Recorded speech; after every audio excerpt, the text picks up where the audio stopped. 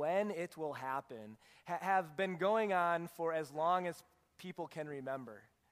One of the biggest sort of worldwide thinkings about the end of the world came from a man named Hippolytus. And he predicted that the end of the world would happen in 500 A.D. Have you ever wondered, how did people come up with these dates? Well, there's a little bit of background on Hippolytus, and it's not going to make you feel any better about him after I explain it. But he said that the biblical 6-day creation account foreshadowed a 6,000-year existence of the world, okay? And then it gets even weirder. He come up with a mathematical equation, and he inserted in that equation the dimensions of the Ark of the Covenant, which makes a lot of sense. Just pick a random, thing in the Old Testament and stick in the numbers. And through that equation, he came up with the idea that when Jesus came, the world was 5,500 years old. And so you add to that to get to 6,500 more years. And are you still following me?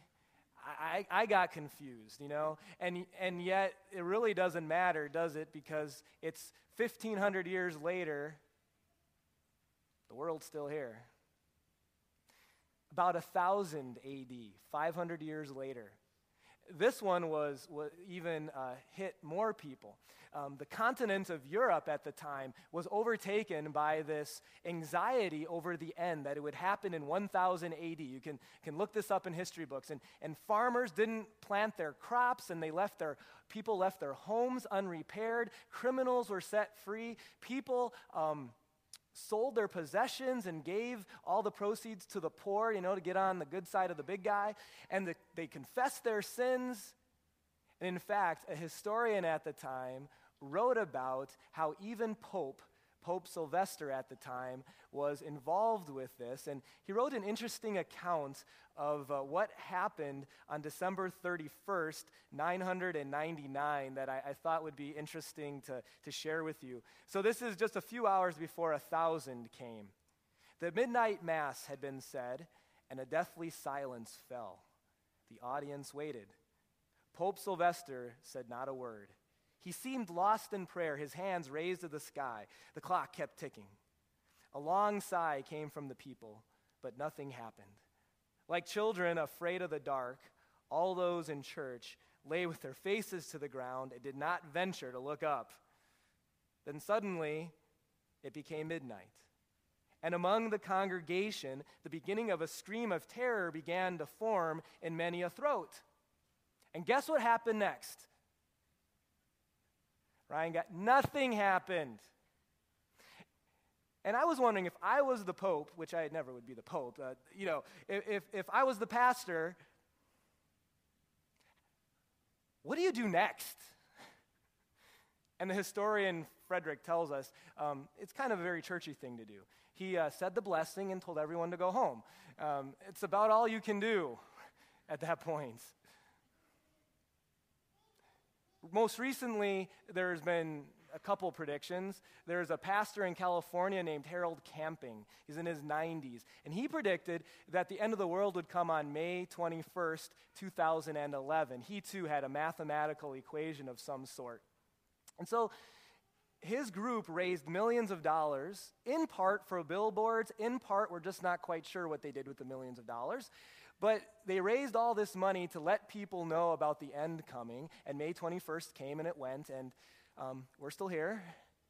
So the news interviewed him, and he said, oh, yeah, I think I got my math wrong. I'm paraphrasing. And he gave a new date. Now, if you were Harold Camping, wouldn't you have given the next date, like long after you're dead, right? He picked October 21st, 2011. So just few months later, it came and went, and we're still here. Some Christians who sort of wanted to poke fun at the prediction put up their own billboards. I thought it might be a little humorous to show you some actual billboards that went up in our country. Here's one of them. This is after his prediction didn't come true.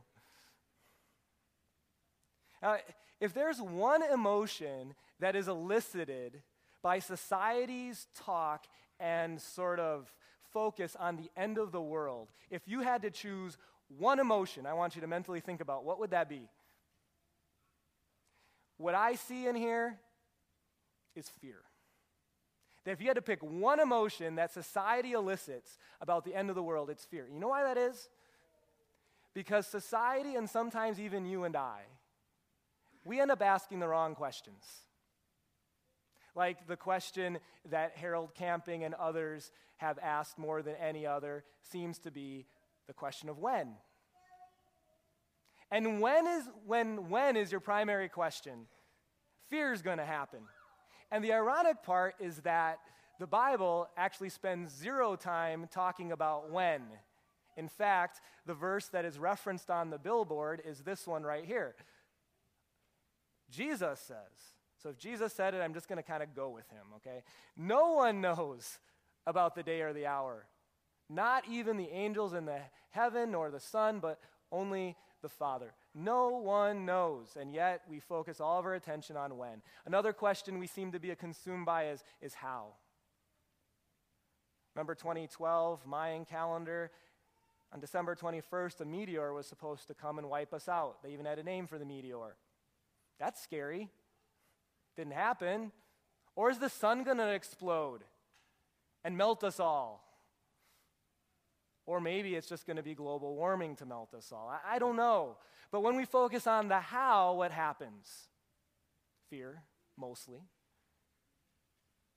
And yet this series is called It's the End of the World and I Feel Terrified. No, it's the end of the world and I feel fine. And it has all to do about the question that you ask. And more than that, the question that your heart focuses on when considering the future. The question is not, when will it happen? The question is not, how will it happen?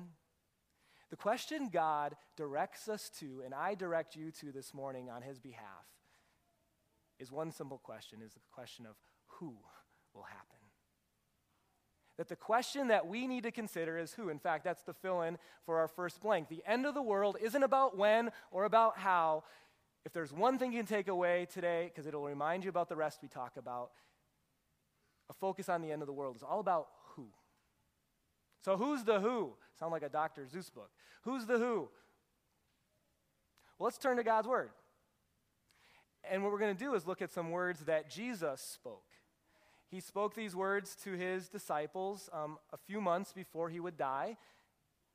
Then he would rise again. And so he talks about the future. And he also talks about the end of the world, the way future for those disciples. So we turn to Matthew chapter 25. We begin verse 31. Jesus is speaking. He says, "When the Son of Man comes in his glory, and all of the angels with him, he will sit on his throne in heavenly glory." So, what will be the signal that it's the last day? The sun explodes, a meteor hits us. It's not that scary. There will be tribulation leading to the last day. That will be a sign. In fact, all the signs already are here. It could be any time. We're not missing anything, okay? But when it's here, it won't be something to be scared about. But instead, here's the picture. The Son of Man will come, and he'll come in glory with all his angels. Can I contrast this with something? Remember when Jesus came the first time? We're going to celebrate it in about 2 months. When he came at Christmas, think about just how humbly he came. Like, no one really even knew. You had shepherds out about a mile or so out of Bethlehem, and they needed angels in the sky to tell them that there was a Savior born and he was God's son. They had no clue. You had these 2, 3, 5, 10, however many, we don't know, wise guys from the east, call them magi, right? And they thought, that star looks a little funny. It might correspond to this Old Testament prophecy. Not sure exactly, not sure what it points to. They talked to the king of Israel, Herod. He had no idea. Herod says, "Hey, go tell me what you find out. I haven't heard anything." No one knew who he was except maybe, obviously, his parents. And yet on the last day, glory and angels. The Bible says that the sound that we'll hear is a loud trumpet sound. Just don't mistake it for your, child playing trumpet in the basement. I was trying to think, what could we compare this to? How could we sort of get ourselves to just picture how glorious this will be? And I have this really bad comparison, but it's a place to start. If you've ever been to a professional sports game, let's take the Vikings as an example, and think to pregame introductions, right? And you've got lights and fireworks and music. I don't know if there's trumpets. There's a horn, right? And there's a shaking Viking ship. And then these guys that, play football come out, and the whole crowd, 60, 70,000, go wild for these football players who, I would say, the introduction for every football player is more than really what is deserved in a lot of ways, right? And yet on the last day, that's just like a little sliver for the one who will deserve it all and more. That Jesus returns in his glory. People in the Old Testament, they were around God's glory. They couldn't look because of how powerful and wonderful that was. And thousands of angels accompanying him. So different than Christmas. You know what the Judgment Day is all about? It's all about the who. It's all about Jesus. It's all about his return. It's all about his victory. And it's all about his relationship with you. So then what? Well, Jesus continued, verse 32. All the nations ever will be gathered. I don't know how that's going to work. It numbers in the billions, right? I'm not sure. Don't need to know. God just tells me what I need to know. Don't need to know how exactly that will work. We'll be gathered before him, and Jesus then will separate the people one from another, just as a shepherd separates the sheep from the goats. Notice they're not sheep and goats, but he's using a comparison that they would relate to. In an agricultural sort of shepherding society, this was a thing or a comparison that everyone would understand. You know how the shepherd goes through and he separates sheep from goats? If he used a comparison today, maybe he would use something like, just as you go through and you separate the darks from the lights in the laundry, kind of like that. There's going to be two groups. He will put the sheep on his right and the goats on his left. And then what? Verse 34. Then the king will say to those on his right, "Come, you who are blessed by my Father, take your inheritance, the kingdom prepared for you since the creation of the world. For I was hungry, and you gave me something to eat. I was thirsty, and you gave me something to drink. I was a stranger, and you invited me in. I needed clothes, and you clothed me. I was sick, and you looked after me. I was in prison, and you came to visit me." Now, can I ask, how and on what basis will Jesus divide the people? If you look at this verse, I think you can very easily come up with an answer that is going to be conflicting with other things you've heard and maybe even cause you problems. It sounds like Jesus is saying that on the basis of what you've done, you will be in your group, either the sheep or the goats, the right or the left. I want to unpack that real quick because it's not what Jesus is saying. There's two words here that are really important to concentrate on. First of all, the word blessed. Notice that Jesus doesn't say, "Come, you who deserve and will be paid." The word blessing in the original has the idea of something given through grace or out of love. Something not earned, but a blessing is something given out of undeserved love. And then he calls it an inheritance. How much do you do to earn an inheritance? Well, it's probably good to be on the good side of mom and dad in order to get an inheritance, right? You don't want to burn any bridges, I suppose. But how much have you done? How much did you earn if you're ever so lucky to receive an inheritance, which, I come from a pastor's family. This will be about the only inheritance that I receive. I'm not looking forward to that, the one from my parents, but this one I am. How much do you, if you're so fortunate to have an inheritance, did you earn that? It was not your work. It was someone else's. And then someone, your parents, your grandparents, give it to you.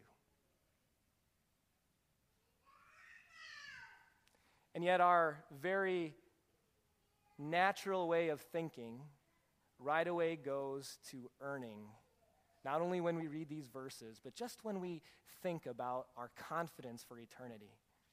It's just the way that we work, and it's seen in a whole bunch of different ways, that if we receive something someday, it's on the basis of what we can prove and what we can show.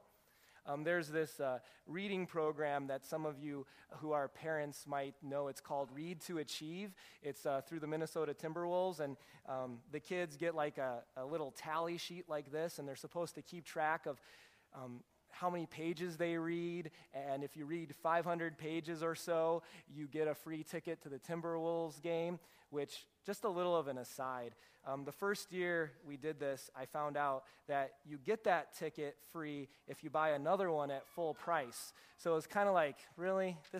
Anyway, it's a totally different thing. It's a buy one, get one is what it is. But kids eat this up. They read and read and read. They make their tally marks, and then at the end, here, see what I did, teacher. Here, see what I did, Timberwolves, right? And on that basis, you give me something. And if you think kids are the only ones to keep tally marks, if you're a hunter and your wife or husband doesn't really like that you go hunting because you leave them, guess what you do? You show them your tally marks. I did this, or I've been really nice for the last couple hours, or whatever it might be. Society promotes this. If you want to get into a certain school, show them your tally marks. Here's my ACT score. Here's my GPA. If you want the promotion or that next position, show them what you've done with your past. I know why we think this way, because everything in life is this way, except the most important thing. Because there's no tally marks. There's no amount of tally marks that will ever get you into the sheep group or me. You know what the simple reason for that is? That we have a just, that is a holy God. And because God is just and holy, you and I need to be holy and just in order to receive heaven. And so literally, there are two groups. One are people who are perfect, and that group has Jesus, and then there's me, and you, if you're to be honest, and everyone else. And sinning, just being imperfect, it comes so easy. I mean, there's seasons in life where we are really motivated by the Spirit to change things. You've been in that season. And by God's grace, you do change some things. But it's never perfect. It's never totally done with that attitude that I'm always tempted about. Totally got my priorities in line. We always seem to lapse back, even with our best efforts. And then there's other seasons in life where we don't even really care. Where because of something that happened that has disappointed us or whatever, it's not even as if we're trying to change things. We're just down. And we're just going to stick in whatever type of life situation we're in. And that's the story of our life. Sin. Got the perfect group, which has Jesus, and the imperfect group, which has everyone else. So we're all goats, huh? But Judgment Day is not either about when, it's not about how, it's not about tally marks. What's it about? It's about who. And it's not just about who, it's about who you know. Here's what John writes. Actually, this is what Jesus says and John records. This is eternal life. This is how you have eternal life, that you, that they, that is Christians, know the Father who sent me, there's some words missing there, and also Jesus Christ, whom you have sent. It's knowing Jesus, and guess what you get just by knowing or believing in him? You get pardoned.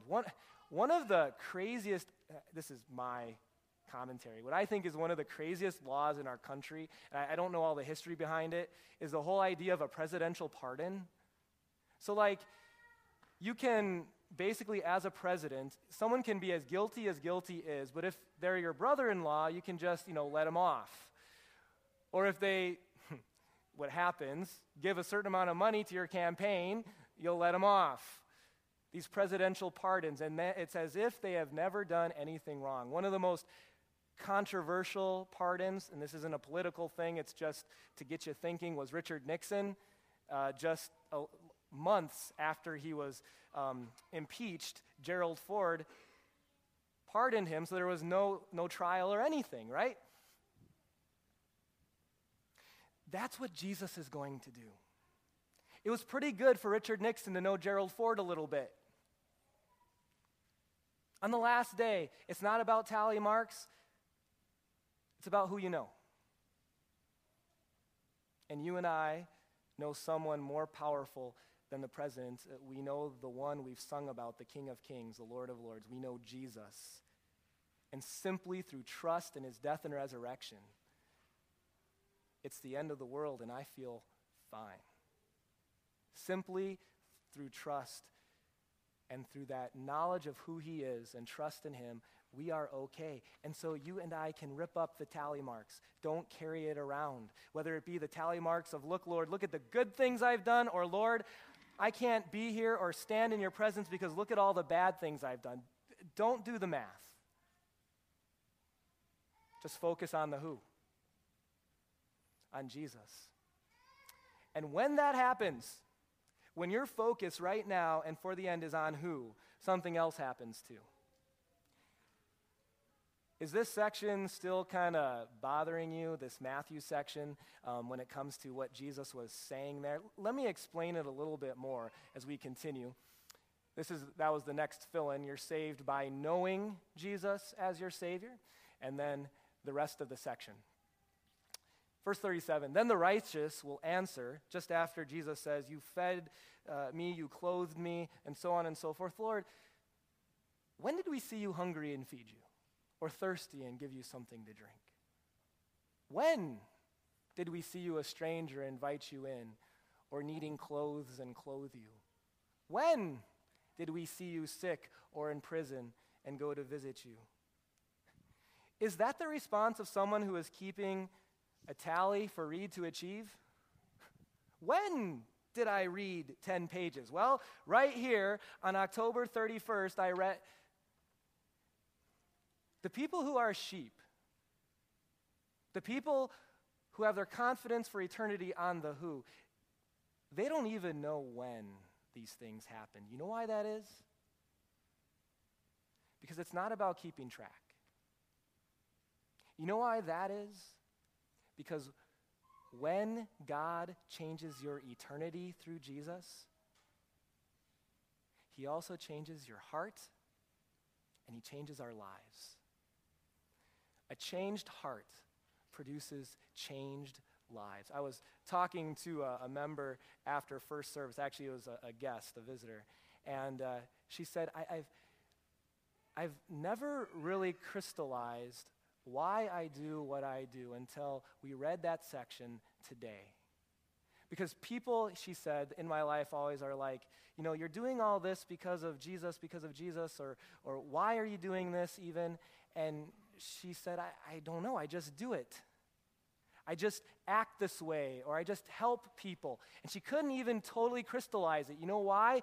Because when your heart is changed and you're born again, so also your life is changed, and you don't even need to keep track. It just happens. Perfectly? No. But one of the signs of our faith, One of the signs of Jesus in our hearts and in our lives is in a changed and ever-changing, more God-like life. So at a certain point, we're praying more because changed hearts lead to changed lives. At a certain point in our maturity of faith, it's like, I don't need mom to haul me out of bed anymore. I'm a big boy now. I'm 35 years old, and I just get up and I go. Not because anyone told me to, but because, I don't know. When did I do this for you, Lord? This is just part of a changed heart, part of a changed life, and I actually enjoy it.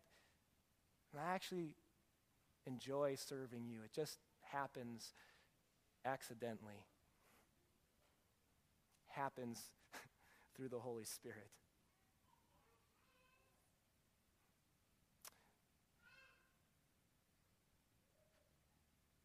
We started this message by talking about fear on the last day.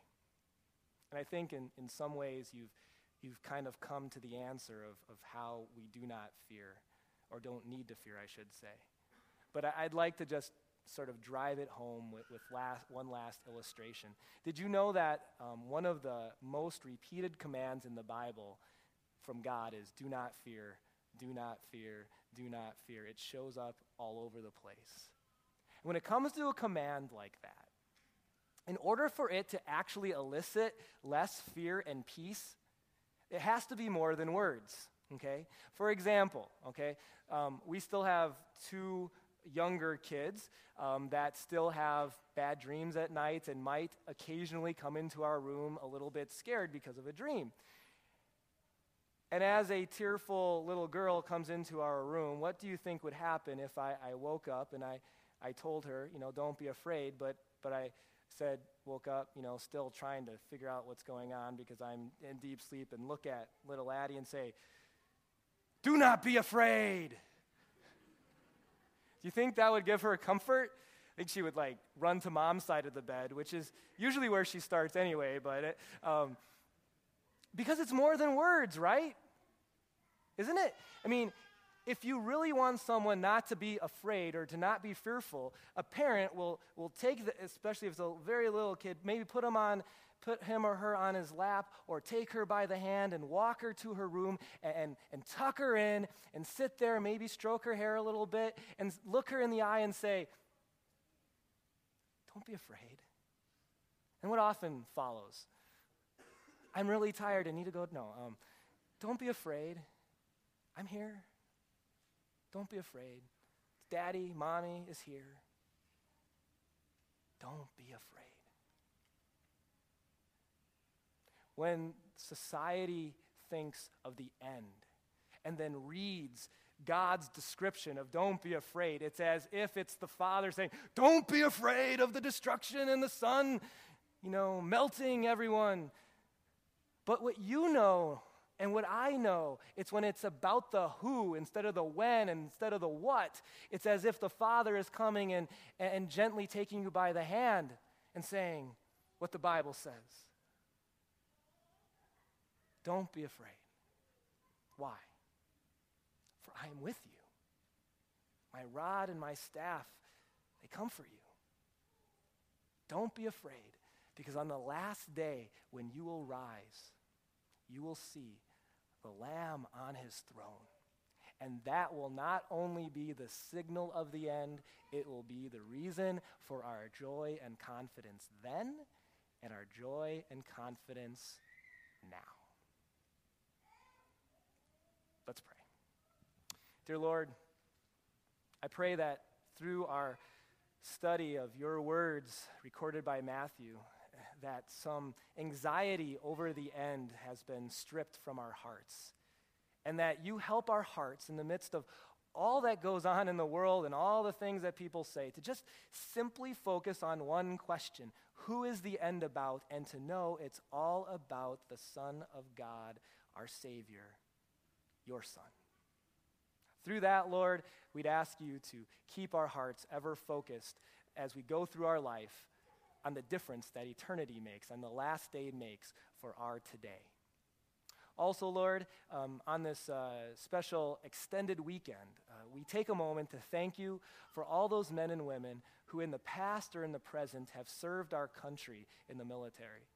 We thank you for their willingness to fight at times when needed for the freedoms that we enjoy, and ask you to be with them and their families, and especially maybe families who have lost loved ones in the military.